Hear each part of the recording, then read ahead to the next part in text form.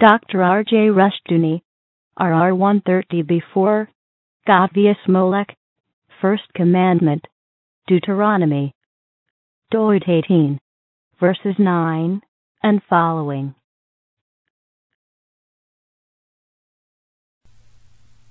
Deuteronomy 18, verses 9 following, God versus Molech.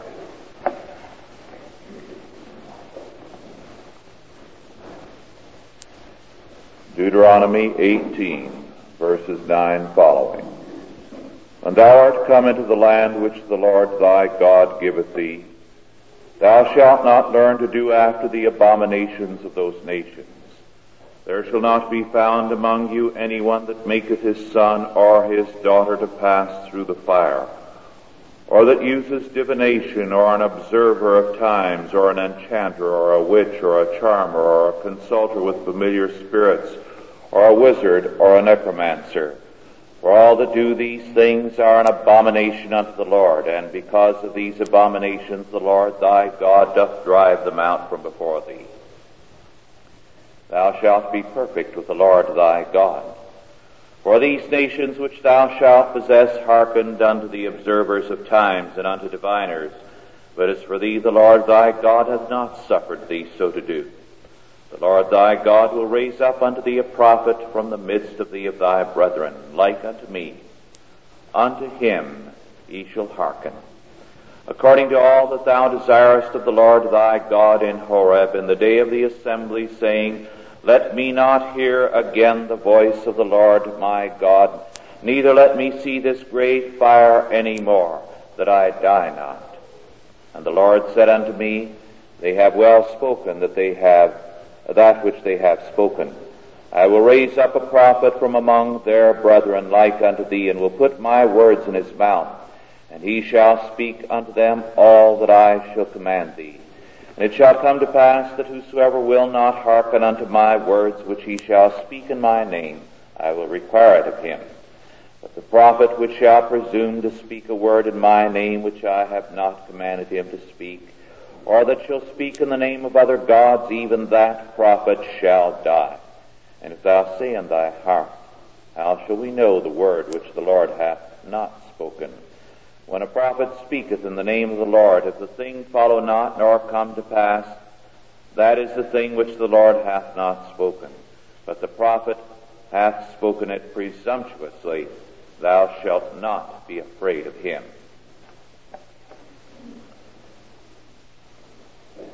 In Deuteronomy 18, verses 9 through 22, a variety of practices are cited as forbidden, all of which are with respect to knowing and controlling the future of man and the world. There are a variety of practices. There are necromancers, that is, those who speak to the dead, spiritualists, trying to get a message from the dead. There are those who are diviners who through various forms of divination attempt to know the future, witchcraft or magic, and so on. Virtually every particular form of attempting to know the future is here cited except one, which did not as yet exist in that part of the world. Astrology. But astrology is later cited by the prophets as being covered by these regulations. Now at the head of the list is one particular form which sums up in essence all these attempts to have power over the future. There shall not be found among you any that maketh his son or his daughter to pass through the fire. This, of course, is dealt with in numerous other regulations, and it is defined for us very specifically as Moloch worship. It was Moloch worship, M-O-L-O-C-H, sometimes spelled M-O-L-E-C-H, that this and other scriptures had reference to. Now, we cannot begin to understand the significance of Moloch worship with its demand of children as sacrifice until we begin to analyze the meaning of the word Moloch. The word Moloch is the same as the word which still appears in various of the Middle Eastern languages as Molech, Malach, Malach, and in various Western European countries as Milcom and Malcolm. Its meaning is king. It's a very common word. It very often appears in various legitimate forms, but here it has reference to a Baal of God. And the name of this god, Melech or Molech or Moloch, meant king. Moloch worship was state worship. The state claimed to be the true and the ultimate order, and religion was a department of state. The Moloch state claimed to have total jurisdiction over man and was therefore entitled to total sacrifice. It had absolute right over the life of man. Now this, of course, makes it very telling in terms of our modern culture, because the modern state is a Moloch state. It claims total jurisdiction over the life of man, over his income, over his life, over his property, and feels it can claim his right to live, to expropriate his life at will, apart from the law of God.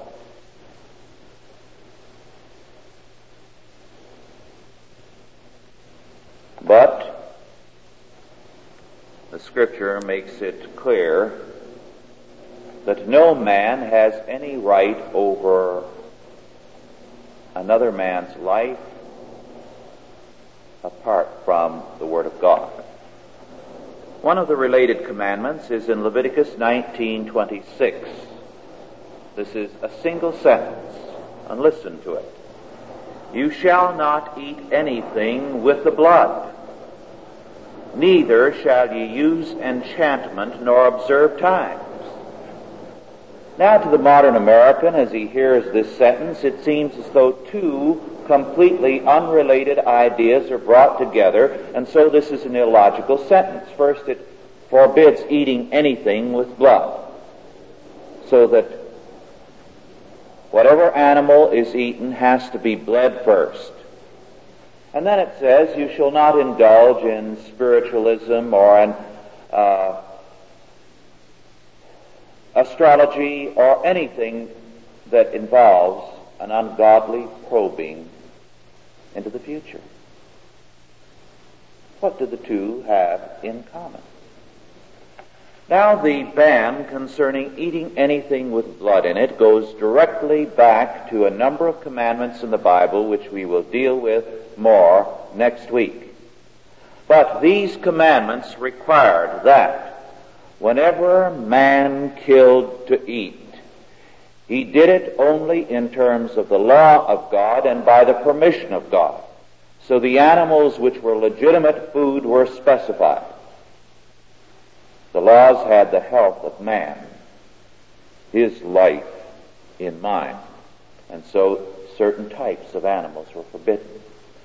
Then, because all life comes from God, life can only be taken in God, on God's terms, and therefore as man kills to eat, that blood must be spilled upon the ground and then covered over, in order that it might be returned unto God by His permission, and then the food eaten with thanksgiving.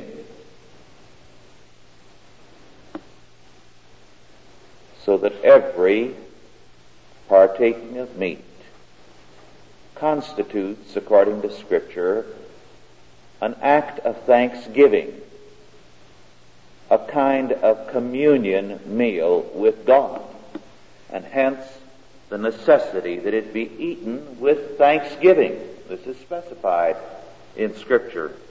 St. Paul makes it emphatic. So that any attempt to take life or to govern life apart from the Word of God is therefore Molech worship. This is the connection.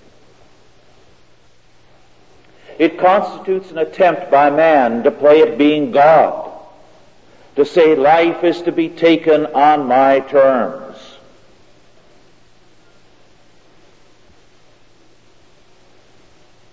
Molech worship claimed total jurisdiction over the life of man, over his todays and tomorrows. Just as today the state claims the right to take and conscript young men and send them to Asia or elsewhere at will, in violation of our Constitution, the provisions of which were established on Christian grounds. Similarly, it claims the right to take your income in contempt of the law of God. It claims the right to govern you from cradle to grave in contempt of the law of God. In other words, it claims total right to your life, and this is Molech worship.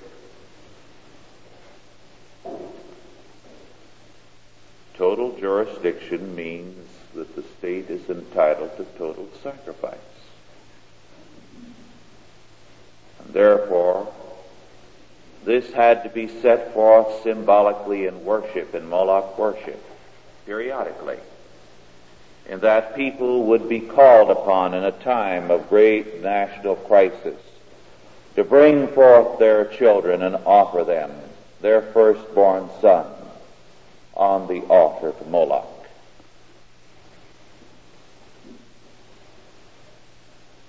The Molech state comes when people reject God as king for a man or a state as king. And the first commandment declared, "Thou shalt have no other gods before me."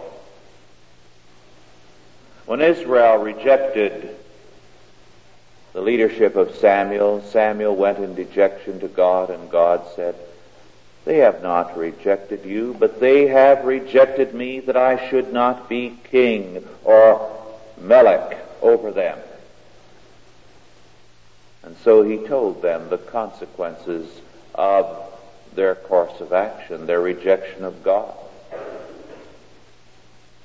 What would happen now that the state was being made king? And in 1 Samuel 8, verses 11 through 18, God declares the consequences of this rejection. And he says, because they are choosing another king, in effect, by implication, another God, even though they claim they are not. First, he says there will be conscription. Second, there will be compulsory labor battalions. Third, there will be conscription of young women as well as men. Fourth, there will be an expropriation of property and livestock. Fifth, the state will demand a tithe like God as its tax. Now this is an interesting point. God declares that when a state demands as much as 10% of anyone's income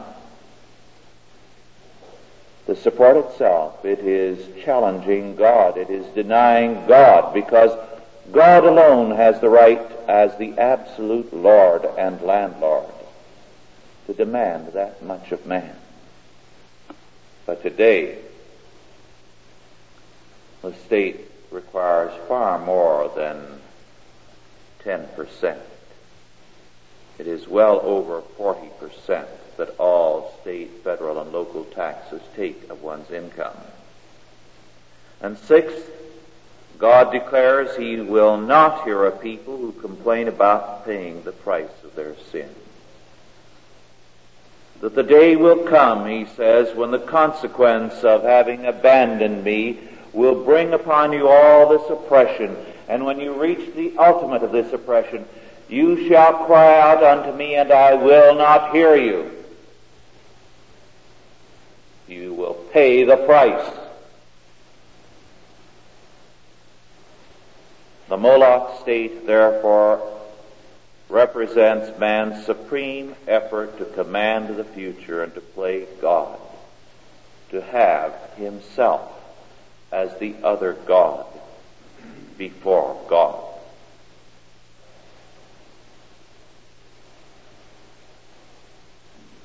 Now, in a related passage in Deuteronomy 13, Moses goes into greater detail about the false prophets.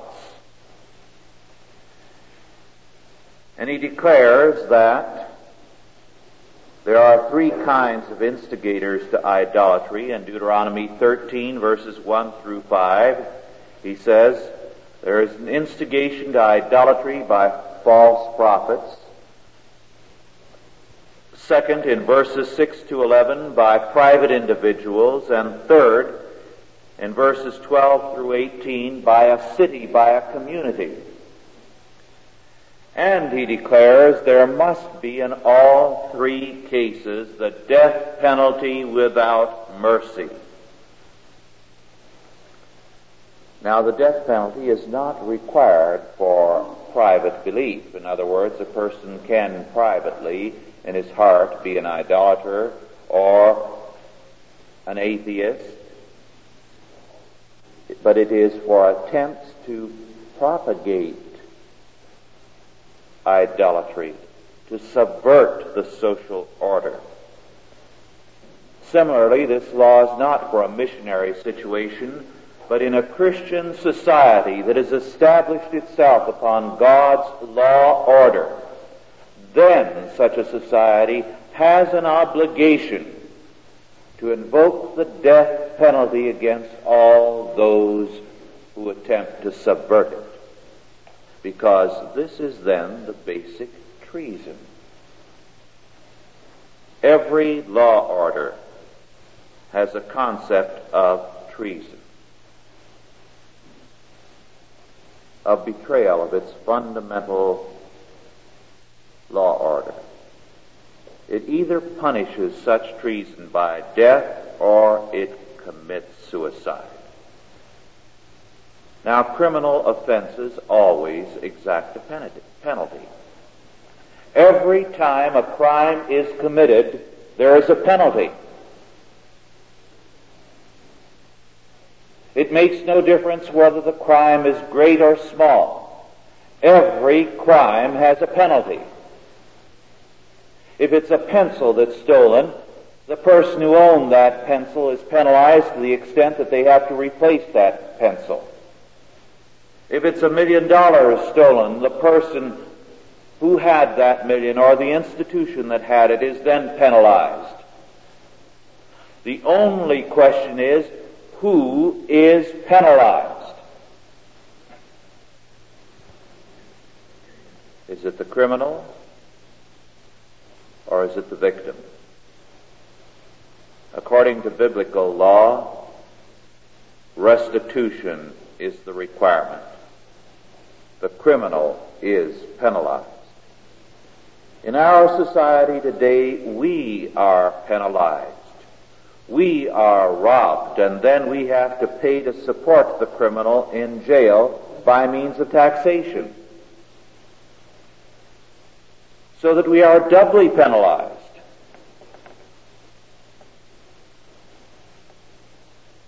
We lose that which we were robbed of, and then we lose the price of his support in taxation. Every criminal offense always exacts a penalty.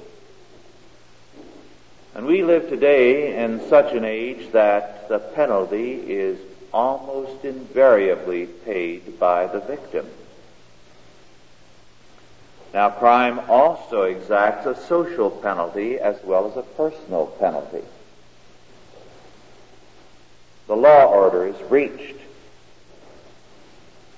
The peace and health of society are broken. If in a classroom a child cheats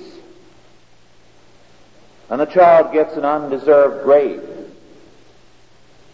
everyone in the classroom is affected, because the whole order and the rank and the grading of the classroom is affected in that someone has an eminence, a position that is undeserved. And the law order of that classroom is broken. Or if a child speaks out of turn and gets away with it, the peace and quiet of all is disturbed. Basic to any society is the integrity of its foundations. And if a society allows its foundations to be attacked, then it perishes. The Marxists make it clear that if you're going to attack Marxism, you're going to die. That is not the sin of Marxism. If this were the only thing the Marxists did, we would have to say there's good sense in their procedure. Because they are simply recognizing that this is their foundation, Marxist philosophy, and they can never survive if they allow Marxist philosophy to be attacked and to be denied and for people to try to convert anyone away from it. A society either protects its foundations and declares that any departure from it incurs the death penalty, or it perishes. And therefore, the first commandment being, "Thou shalt have no other gods before me." Nothing more totally destroys a society than a breaching of this faith in a godly society. But of course, this is no longer the faith of our society. We are a humanistic society, and we are in a missionary situation. We have to convert and to reestablish. As against these false prophets, false mediators, from the diviners to the necromancers to the Molech state, the false prophets, all of whom claim to be God's and man's true mediator to salvation and to happiness. The true prophet is cited in Deuteronomy 18, verses 15 through 19. God says, "I will raise up unto thee a prophet from the midst of thy brethren, like unto thee, very man of very man, like unto me, like unto Moses, a lawgiver who speaks for God. Unto him he shall hearken." All the prophets spoke in the name of the Lord as forerunners of Christ.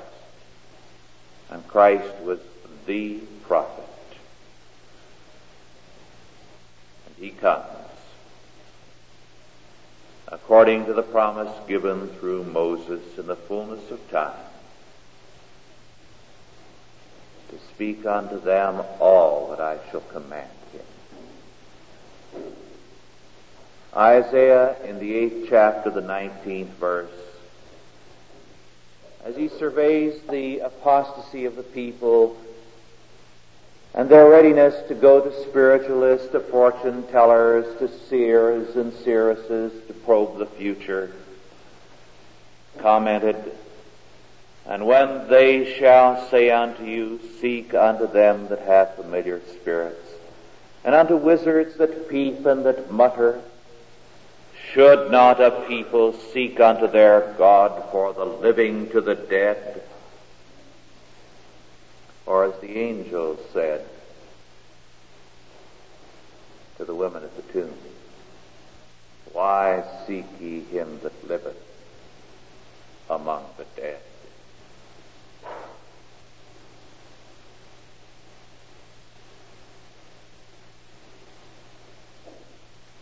In the concluding passage of the 18th chapter,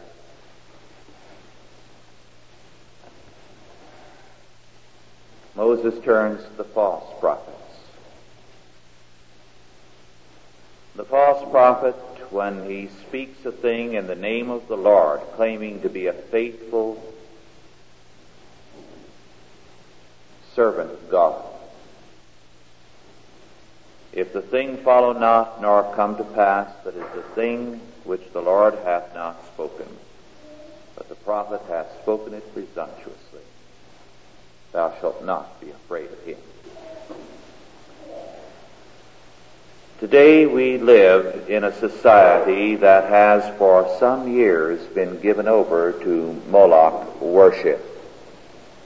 The state has been man's king and God, and we are now reaping the consequences. I referred a few weeks ago to the incident that had just taken place about 2 weeks ago at the Sorbonne during the student rebellion in Paris. There was in the auditorium a sign that read, "It is forbidden, no smoking." And someone had written under it in large letters on the wall, "It is forbidden to forbid." Then someone came along and wrote on the outside walls in large letters a sentence that became the motto of the students: "I take my desires for the truth, because I believe in the truth of my desires." This is anarchism, and it is Molech worship, in which every man makes himself his own Molech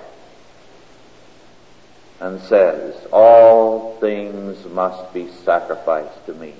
All law and order, all humanity, because I deem it so."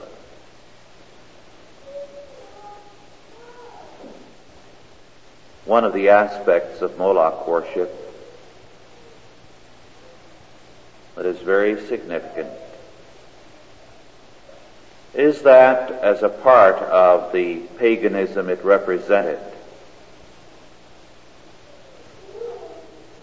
all kinds of strange sacrifices of humanity were required of man. Not only the sacrifice of the human feeling of surrendering one's children to be burned on an altar before this image,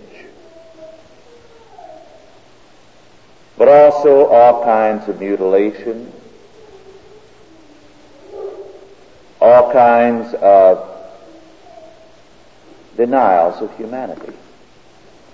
And it became a part of this kind of Baal worship to have as well priests that were castrated.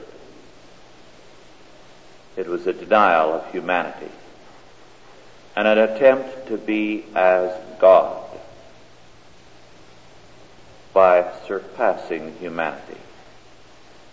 This was a deep impulse in the ancient world, a part of its humanism.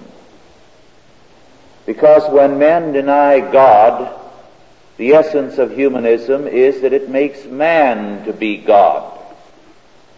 And there is a legend concerning Empedocles, the Greek philosopher, that in his old age he decided to be a god, and so he climbed up onto Mount Etna and threw himself into the crater of the volcano to become a god. It was his form of Molech worship. And today all over the world, whether it is the totalitarians or the anarchists, self-destruction is the method by which men are seeking to be as gods. Against this we must declare. God said, "Thou shalt have no other gods before me." For apart from him, man cannot live, and his course becomes self-destruction. Let us pray. Our Lord and our God, we thank Thee for Thy Word, and we thank Thee that Thy Word speaks to our condition and gives us strength to live, to overcome, to triumph. We thank Thee, our Father, that we can face all our todays and our tomorrows in the supreme confidence of victory. Bless us to this purpose. Grant us Thy peace and Thy guiding and provident care, that in all things we may be more than conquerors through Him that loved us, even Jesus Christ our Lord. In His name we pray. Amen. Are there any questions now? Yes.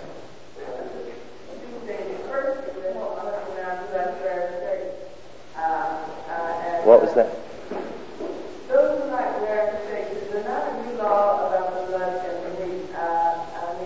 That has been changed since Deuteronomy, and that's not my real question. Because I don't care about. No, but of course the meats are bled. What little is left in we are not to worry about. But this is reemphasized in Acts 15 in the Council of Jerusalem, so that it does apply to us.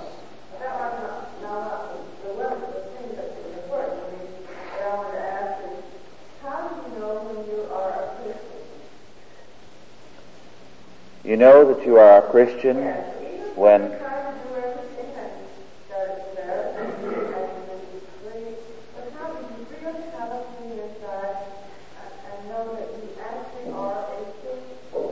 we're not a Christian because we do everything that we are told. We do what we are told to do in Scripture as our gratitude to God for His salvation. We are a Christian when we accept Christ as our Lord and Savior, when by faith we accept Him as the only one who can save us, when we recognize it is not what our hands have done or can do, but what He has done for us. And then our response is to keep His word to the best of our ability. Believe on the Lord Jesus Christ, and thou shalt be saved. This is the declaration over and over in the New Testament. Yes, well, not necessarily. Some people have an emotional experience. Others, they find imperceptibly, day by day, they are moving more and more in the direction of faith and of obedience. And as they look back, they can see that a great change has taken place. Growth, yes. This is more commonly the situation. It is a growth that begins, because growth is not a dramatic thing. You see, the seed begins its life underground. It's growing, but you don't see it. But suddenly you notice it's there. You go and come, and then you notice why it's really popped up. It's getting to be quite tall. And this is the way most Christian growth is. Yes.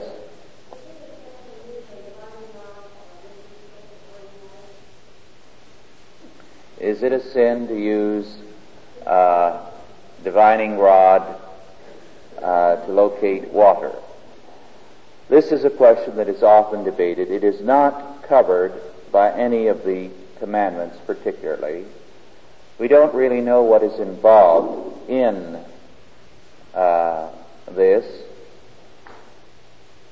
Myself, I feel a little inclined to be hostile to it until I fully determine in my mind what all is involved. I have gotten a book on water witching to see what it has to say. It's an historical survey, and one of these days I'll get around to analyzing it, and then I'll know, when I know exactly what is meant there, more of what jurisdiction the law here has with reference to it. Yes.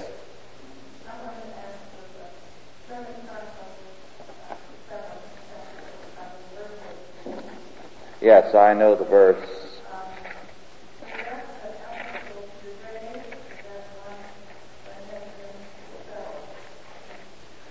Yes, that's a verse that is very often used. If my people, which are called by my name, shall humble themselves and pray and seek my face and turn from their wicked ways, then will I hear from heaven and will forgive their sin and will heal their land.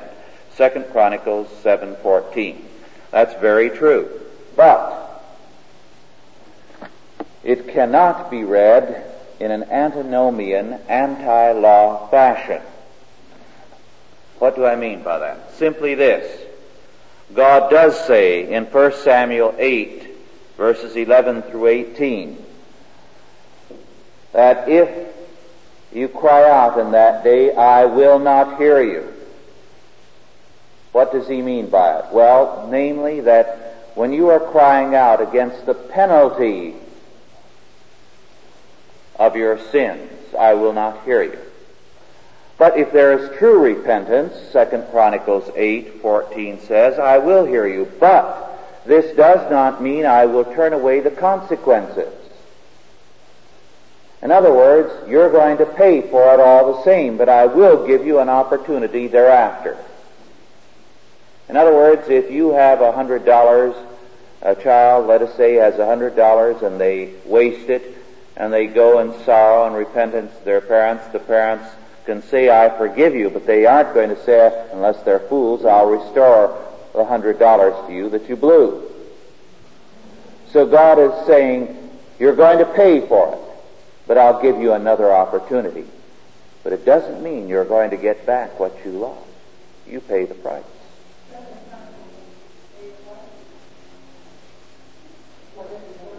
What? 2 Chronicles 7:14. Yes. Yes.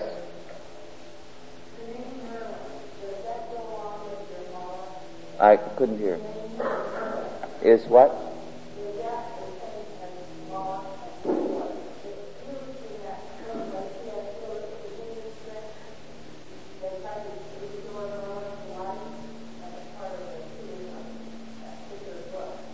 Yes, I haven't read the book yet. Yes. But of course, I've read the little portions of it, and of course this is what he is talking about, apparently. Moloch worship, in the hideous strength. Yes. Would it not be lawful to take those words without speaking nothing with the blood in it, simply with that, without reading any old input, without destroying things? It seems to me that drinking the blood is a perversion of the word. Even drinking is going to have blood in it. It seems to me that something with the blood in it, but there's a clear way to describe those things with blood. No, because we have a great many passages in the law that deal with this. They specifically cite the kinds of meat you can eat. For example, beef and lamb and kid. We'll come to that later on. But the law has a great deal. We'll go into the significance of these commandments later on when we get to it. But it cites the kinds of meats that are given by God as food for man. And then says specifically that the blood is to be spilled on the ground as an offering to God, recognizing that one takes it by his permission, and the food is then to be eaten with thanksgiving.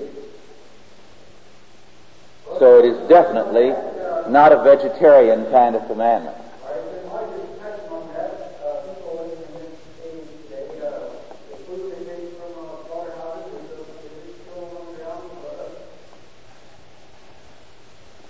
Yes, unless the practice has been changed. This has been in Western society, except in a few places in Europe, very much the requirement.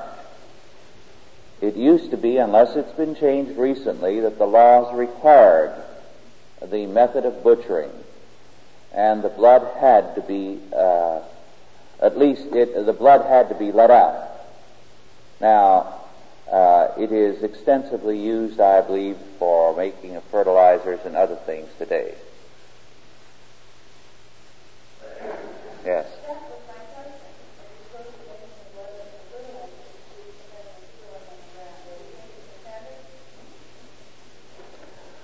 We'll come to this. These are good questions, but we want to deal with that later. We're going to go into the significance of this. We'll touch on the blood a little next week, but I don't want to go into the whole of the law all at once. Yes.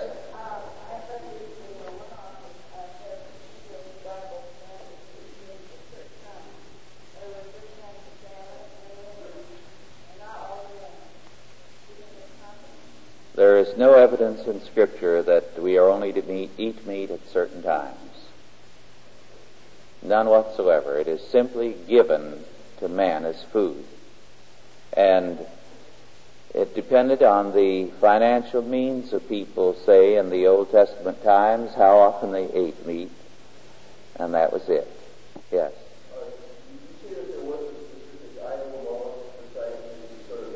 Oh, yes. There was an idol, right? Very definitely an idol. And I have another question. In which of Mark's works does he present a most comprehensive statement of his whole system? If you wanted to read a work on Mark to find out what he's talking about, what should you get? Well, first of all, that's a difficult question because Marx was such a long-winded writer that it sometimes took him forever to say something, and when he said it, it wasn't clear. But I would say in some of his early writings, which you can get in a paperback entitled Marx's Early Writings, you find some of his plainest and best statements. Then, of course, the Communist Manifesto. That's very important. Then in the volume entitled On Religion, which is a collection of his various things here, and also on German philosophy. These are all very good. I would say one of the best ways right now to understand Karl Marx is to read an excellent introduction, which will give you some choice citations from Marx as well as where to go for them, is a book that just came out this past week by Gary North, entitled Marx's Religion of Revolution. And I would say this you must get and read. You'll have a superb analysis there. Yes.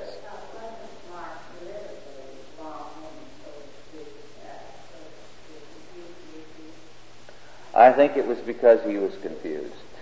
I really do. I think some, like Lord Keynes, deliberately tried to be pompous and confuse people, but Marx was a very confused and sick mind. So that there was this tendency to gush. When he wrote, it just came pouring out, every kind of badly digested idea. Yes. All right.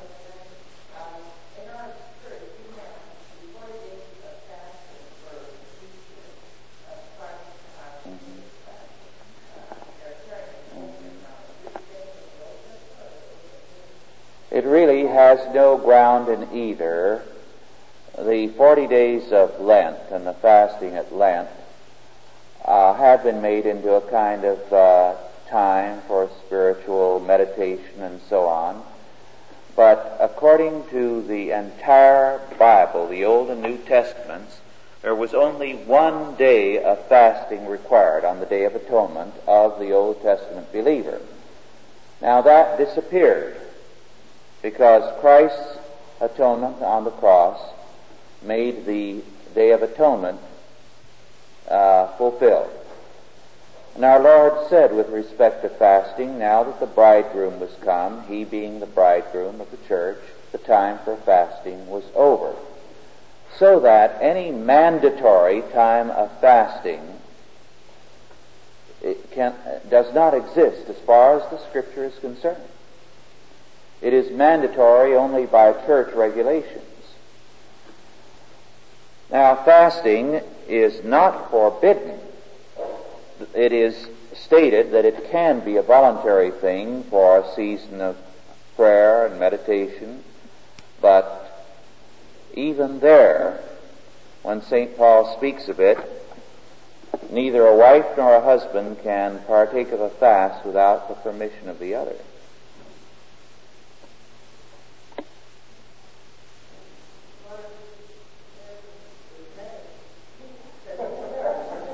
What was that?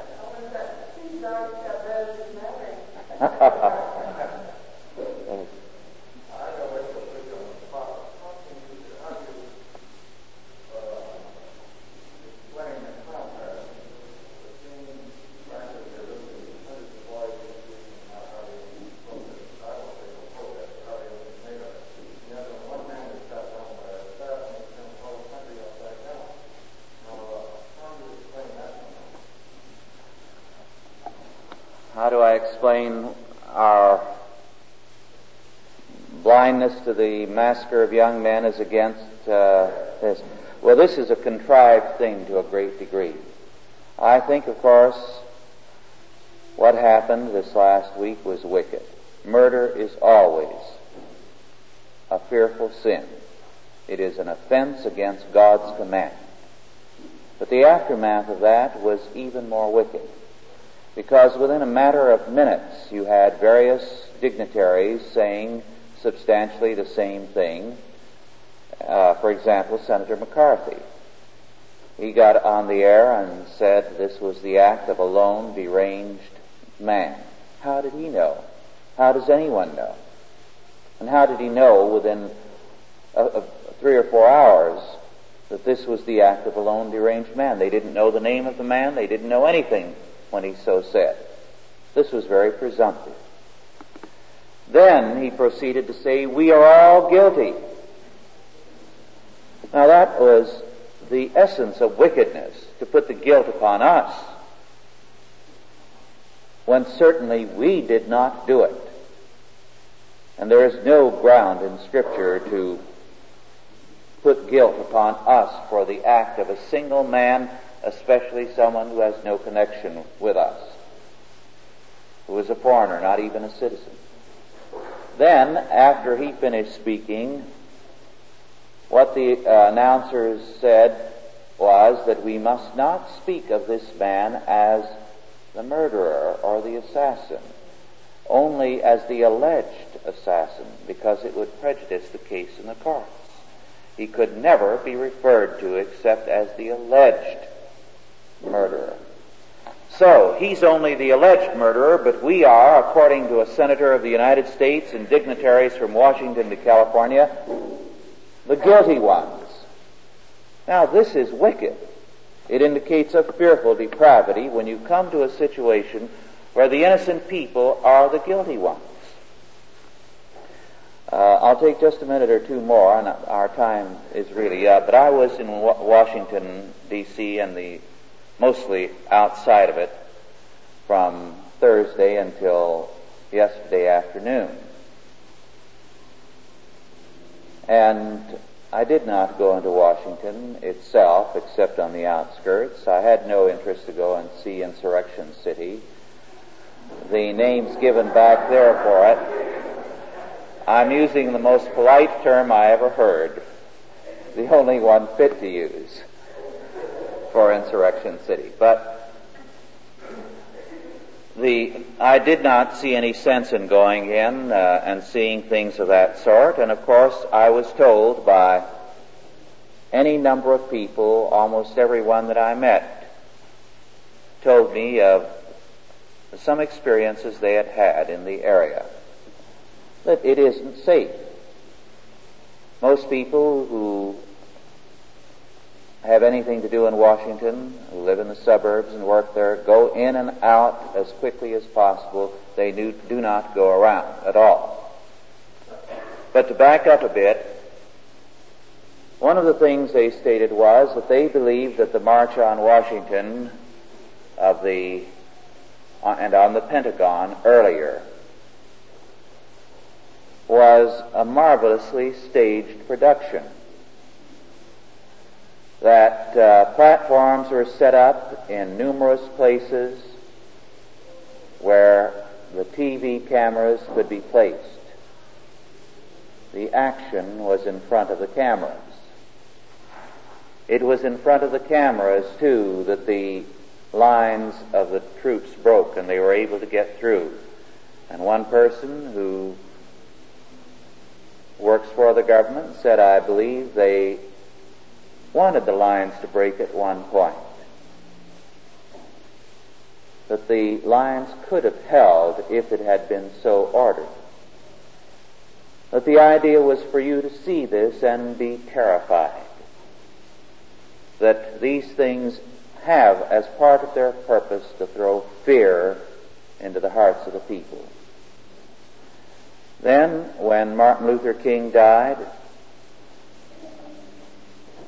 as soon as word of the rioting and the burning in Washington hit all the various government offices, thousands upon thousands of people who are working didn't wait. Nobody ever told them there will be no work the balance of this day or tomorrow. As the word reached them, people began to shut their desks and put on their coats, and the secretaries picked up their handbags and they started to walk out.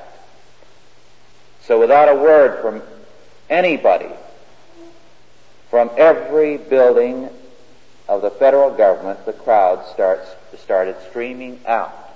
The few who waited around wondering, should I stay or should I leave? When they decided to leave, it was too late. The buses had stopped running, and not because they had been told to stop running. And so some people had to walk 10 and 15 miles to the suburbs to get away. There have been burnings virtually every night, and sometimes 7 or 8 since then. And yet the mayor of Washington, who is, of course, colored, together with various other officials who are white, call it a base slander that there is anything wrong or that Washington is not now a very safe city. So that they are regularly making statements assuring everyone that it is a safe and quiet place in spite of the nightly burnings. It's not uncommon as people drive in and out to have pop bottles, rocks, and whatnot come through the car windows. One man I was talking to, a minister, had, as he stopped at an intersection, hoodlums come up and try to get into his car. This is the kind of thing that prevails. This is the most federally controlled area of the United States, and it is the most lawless part of the United States now. Friday, I asked to go to Mount Vernon. I had not seen that on my previous visit. We'd gotten there too late. The man who took me remarked when we went there, and he said, "This is really amazing." He said, "I didn't expect to see so few people here. I knew that businessmen in Washington were saying that business was 25 to 50% off. But he said, Mount Vernon being outside of Washington, I still thought there would be crowds here." And he said, this time of the year, on a Friday afternoon, there would be 500 people just standing in line to get into the front door of the house. There weren't 50 people all over the place, in the house and around the grounds. So you didn't have to stand in line, you just walked in. Now this is the situation. One of the interesting things was I spoke at the commencement of the Fairfax Christian School, and there was a crowd of a little better than 1,000, approximately 1,100 for the commencement. But neither there nor at any graduation in the Washington area were there caps and gowns. The two big supply houses in Washington, D.C. had been looted of every cap and gown during the rioting. Now, what in the world they wanted to do with the caps and gowns, these hoodlums, I don't know. But every last cap and gown was taken. This is the kind of thing that went on. Yes.